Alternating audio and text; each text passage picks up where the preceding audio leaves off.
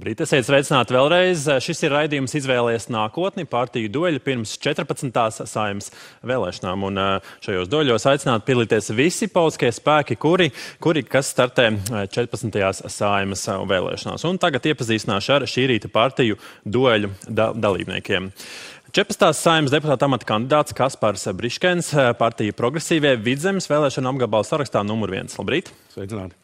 Un 14. Saeimas deputāta amata kandidāta Jūlija Stepaņenko, partija Suverēnā vara, Rīgas vēlēšanu apgabala sarakstā arī pirmais numurs. Labrīt! Labrīt! Izstāstīšu noteikumus. Sākumā jautājums no manas puses. Jums katram atbildes laiks pusotra minūte. Pēc tam ir jūsu savstarpējie jautājumi par partijās programmās rakstīto, un tad arī atbildes laiks ir pusotra minūte. Jautājumu uzdošanai laiks ir 1 minūte. Laiku jūs redzēsiet arī šajos ekrānos.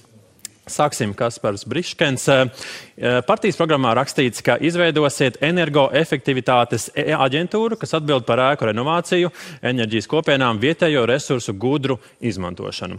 Jautājums: jaunas aģentūras izveidošana ir kārtie papildu naudas līdzekļi. Ja runājam par funkcijām darbību reģionos, kā tā tiktu koordinēta, pārvaldīta un kāds pamatojums šādas aģentūras nepieciešamībai?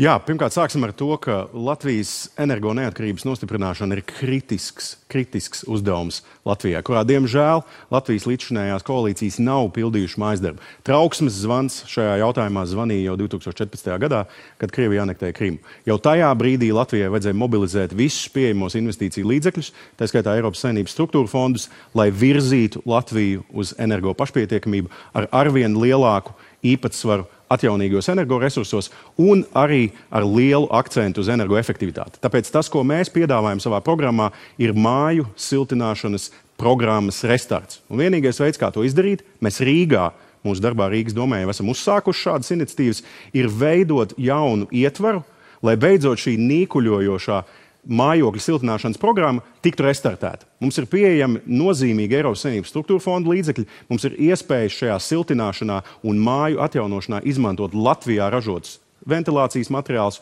siltināšanas materiāls, un līdz ar to arī mūsu ekonomikā radīt jaunas darba vietas šajā energoefektivitātes misijā. Bet ir ļoti svarīgi, lai šī tiekšanās uz energo pašpietiekamību kļūtu par vadmotīvu Latvijas tālākajai ekonomiskajai attīstībai, jo tikai tādā veidā mēs varam iegūt neatkarību no Krievijas, neatkarību no fosīliem resursiem un vienlaikus veidot jaunu nozari, kurā veidosies arī jaunas darba vietas.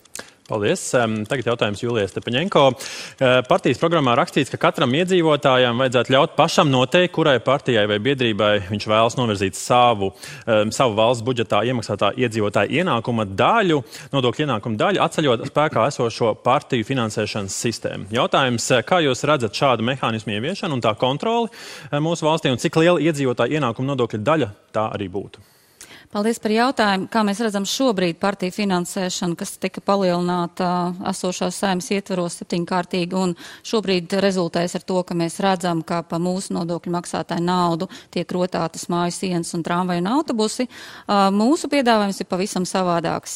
Katrs iedzīvotājs ir tiesīgs izvēlēties tieši, kurai partijai novirzīt to savu ienākumu nodokļu daļu, kura šobrīd tiek sadalīta gan Saskaņai, gan jauniem konservatīviem, gan visiem pārējiem, par kuriem tas cilvēks nekad nav balsojis, nekad arī nebūtu balsojis.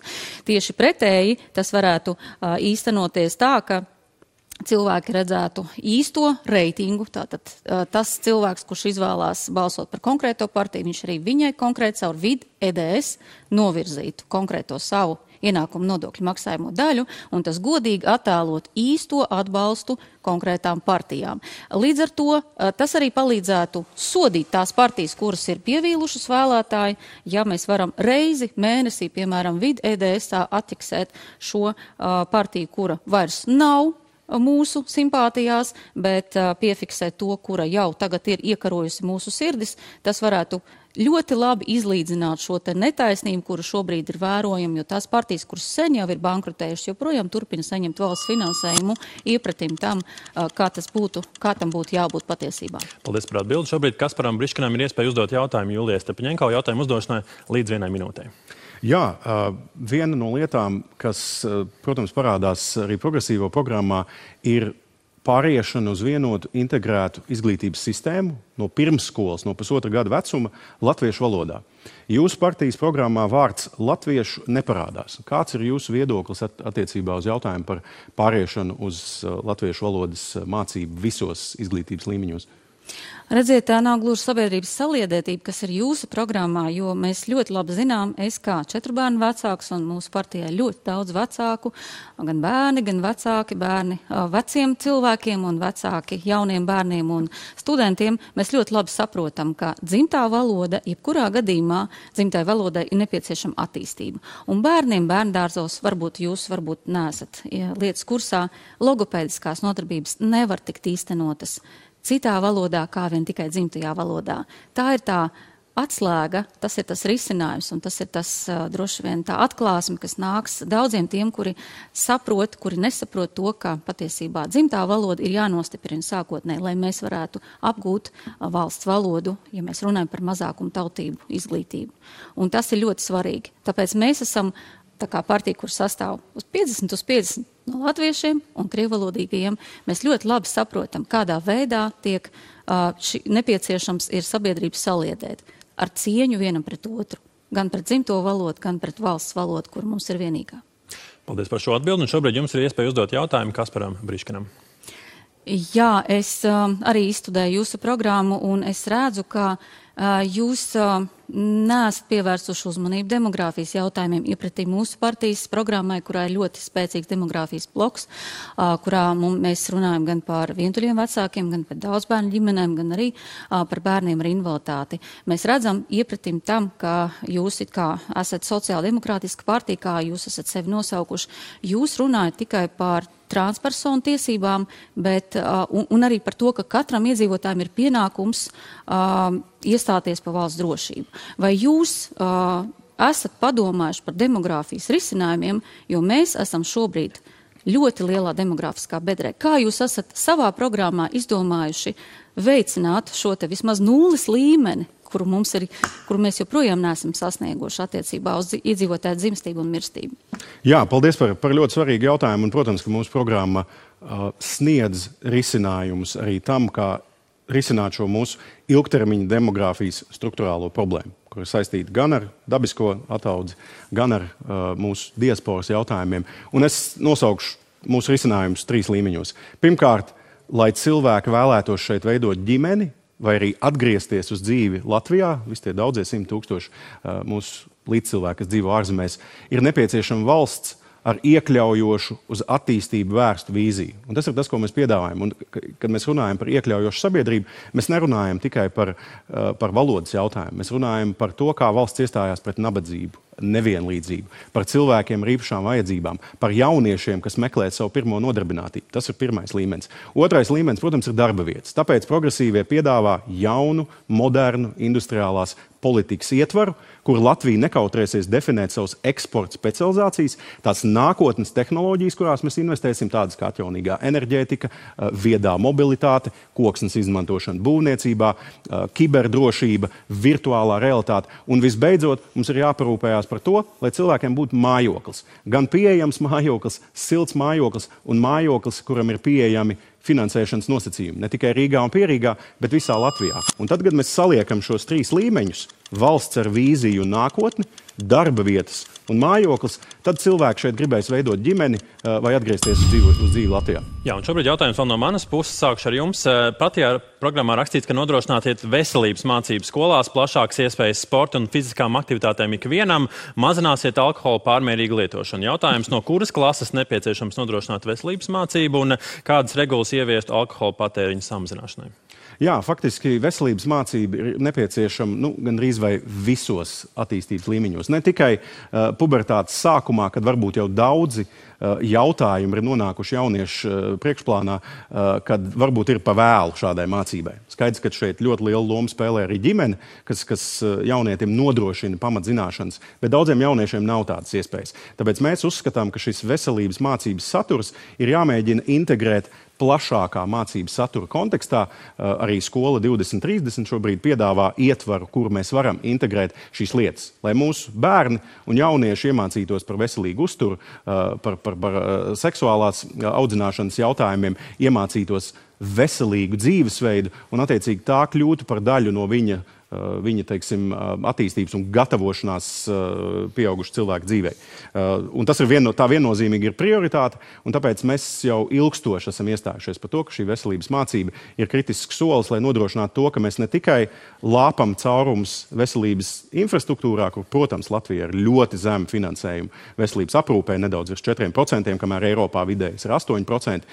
Mēs esam palaiduši garām, un arī Covid krīze parādīja, ka, diemžēl, kopējais veselības stāvoklis, ielaistās kaitas, veselības pakalpojumu nepieejamība, dārdzība, šie ļoti dārgie maksājumi no pacienta kabatas, diemžēl Latvijā noveda pie tā, ka mums bija viens no augstākajiem mirstības līmeņiem Covid krīzē. Un vēl jautājums arī jums. Partijas programmā rakstīts valsts tev tavā pagalmā. Ieviest vienotu valsts pakalpojumu autobusu, kas nodrošina atbalstu iedzīvotājiem reģionos. Jautājums, kā skaidrosiet vienota valsts pakalpojumu autobusu funkcijas, tam nepieciešamo finansējumu un kādu atbalstu tās nodrošinās?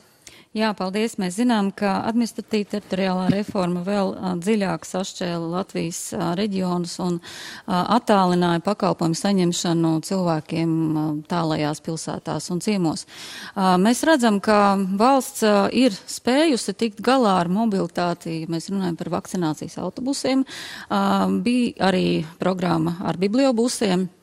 Un apvienojot šos divus projektus bez vakcinācijas, mēs piedāvājam šo te autobusu aprīkot ar jaudīgu internetu un speciālistu, kas varēs konsultēt cilvēkus gan EDS sistēmās, gan arī Latvija LV pakalpojumu sistēmās. To mēs esam atklājuši, ka cilvēki nav informēti par valsts pakalpojumiem, tad, kad mēs vācām parakstus par 110. pānta nostiprināšanu Latvijas Republikas satversmē. Patiesībā situācija ļoti bēdīga. Ir arī cilvēki, kuriem nav arī maksājuma kartes, tātad viņi nevar īsti piedalīties arī caur internetu banku valsts dzīvē. Šis te elektroniskais risinājums nav visiem pieejams. Līdz ar to, lai nodrošinātu šo pakalpojumu nepieciešams pēc iepriekšēja pasūtījuma, apkopojot visus pieteikumus, šo pakalpojumu varētu palaist tā kā tādu projektu. Sākumā vienā pašvaldībā, viens pašvaldības ietvaros, un tad mēs varētu redzēt, kā tas strādā un kā cilvēki to īsteno. Paldies. Un vēl laiks pavisam īsam jautājumam no jūsu puses, Julija Stepaņenko, atbildes laiks 1,5 minūte. Jā, visa demokrātiskā pasaule, protams, šobrīd ar šausmām vēro Krievijas agresīvo karu Ukrainā un to, kā Ukraiņi atdod savas dzīvības arī par mūsu brīvību. Progresīvie, protams, ļoti asi nosoda Krievijas agresiju Ukrainā.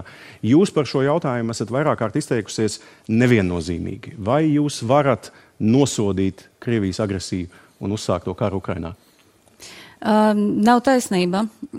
Mēs nekad neesam atbalstījuši karu, mēs nekad neesam atbalstījuši agresiju ne no vienas valsts puses. Nevienas valsts iebrukumu citā valstī nekad tas nav atbalstāms. Tieši tāpat kā mēs runājam par Azerbaidžānu un Armēniju, tieši tāpat kā mēs runājam par Turciju un Grieķiju, jo šādas situācijas un valsts suverenitāte šajā gadījumā nekādā gadījumā nedrīkst tikt apdraudēt. Kas ir ļoti svarīgi šajā gadījumā? Mēs runājam par to, ka mums Latvijai joprojām ir jāturpina dzīvot šajā te ģeopolitiskajā telpā, un mums ir ļoti svarīgi nodrošināt to, lai mēs ziemā nenosalt, lai mūsu ekonomika netiktu apturēta, ņemot vērā enerģētisko krīzi un tās briesmīgās cenas, tas briesmīgais cenu kāpums, kas mūs sagaida šajā ziemā. Mums ir ļoti svarīgi saglabāt vēsu prātu gan attiecībā uz mūsu iedzīvotāju labklājību, gan attiecībā uz mūsu iedzīvotāju savstarpēju sadarbību. Mēs redzam, kas notiek publiskajā telpā, mēs redzam, cik ļoti asi cilvēki vēršas viens pret otru, ņemot vērā nacionālo piedarību. Jūs noteikti esat redzējuši dažādas jaunas situācijas, kas tiek radītas gan publiskajā telpā, gan arī sociālajos tīklos. Līdz ar to nav pieļaujama sabiedrības šķelšana pamatojoties uz šo briesmīgo karu. Un mēs zinām, ka starptautiskā sabiedrība bieži vien nodrošina ne tikai nosodījumu, bet arī bieži vien ir ļoti divkosīga, nosodot vienu situāciju, bet neredzot otru situāciju. Jo pie Saeimas pagājušajā ceturtdien bija pikets armēņi pret Azerbaidžānu. Jā, paldies. Un šobrīd ļoti īsts jautājums jums, Kasparam Briškinam. Es izstudēju arī jūsu programmu attiecībā uz nekustamā īpašuma nodokli. Un mazliet dīvaini izskatās, ka jūs sakāt, ka ir katram jānodrošina dzīvoklis, taču tas dzīvoklis ir jāīrē. Tātad tas nozīmē, ka tu būsi laimīgs un tev nekas nepiederēs. Man raisa ļoti liels bažas jūsu priekšlikums par to, ka jūs celsiet vēl vairāk nekustamā īpašuma nodokli tām ēkām, kuras ir dīkstāvē. Vai jūs neesat šobrīd lietas kursā par to, ka joprojām tagad ir grausta nodoklis, kas tiks celts vēl vairāk attiecībā uz nepabeigtām ēkām no 1. oktobra. Vai jūs tiešām atbalstat to, ka cilvēki šīs enerģetiskās krīzes priekšvakarā, principā jau pirmajā solī, tiks izmesti no saviem dzīvokļiem, tiks vienkārši brutālā veidā izslaucīt ārā no sabiedriskās dzīves, ņemot vērā jūsu piedāvājumu? Laiks atbildēja. Jā, šis ir ļoti, ļoti svarīgs jautājums. Vispār progresīvie grib Latvijas politiskajā dienas kārtībā ienest visaptverošu diskusiju, ļoti demokrātisku diskusiju, iesaistot visas iesaistītās puses, sociālos partnerus, nozara partnerus, par Latvijas nodokļu politiku. Latvijas nodokļu politika ir necaurspīdīga, netaisnīga un attīstību bremzējoša. Pirmkārt, mēs to redzam ļoti augstajos darba spēka nodokļos. Mūsu svarīgākais resurss, mūsu cilvēku darbs un darba algas tiek aplikts ar vieniem no Eiropā augstākajiem nodokļiem. Un tāpēc tas, ko mēs piedāvājam, ir šo akcentu pārnest no darba spēka nodokļiem, lai mūsu darbinieku, mūsu cilvēku maciņos paliek vairāk naudas un mūsu uzņēmēji būtu konkurētspējīgāki. Pārnest to uz dažādu veidu neproduktīvu kapitālu ekonomikā. Un mēs redzam, ka primāri mēs fokusējamies uz šiem industriāliem, strateģiskiem zemju īpašumiem, zaļajām pļavām, tā skaitā mūsu lielajās pilsētās, kuri ilgstoši gadu desmitus netiek izmantot un netiek laisti ekonomiskajā apritē. Biķernieki, Andrejsala, Rīgas brīvosta, zemes apkārt lidostā ir neskaitām tāda teritorija, kuru īpašnieki vienkārši pelna kapitāla pieaugumu miegā, neinvestējot šajos īpašumos un nelaiž viņus apritē. Tāpēc arī Rīgā mēs redzam, ka Rīgas doma šobrīd ļoti aktīvi strādā ar dīkstāvi. Tas ir ļoti labi, ka pieauga nodokļi šādiem dīkstāves īpašumiem. Ir jābūt motivācijas mehānismam, lai šos strateģiski svarīgos zemju un būvju īpašumus varētu attīstīt. Un godprātīgi attīstītāji to izdarīs. Paldies par atbildēm. Kaspars Briškens, Progresīvie un Jūlijas Stepaņenko, Suverēnā vara. Paldies abiem šorīt par dalību. Partija dojas, protams, mēs turpināsim arī rīt kā ierasts 8:30. Vislabāk! Paldies!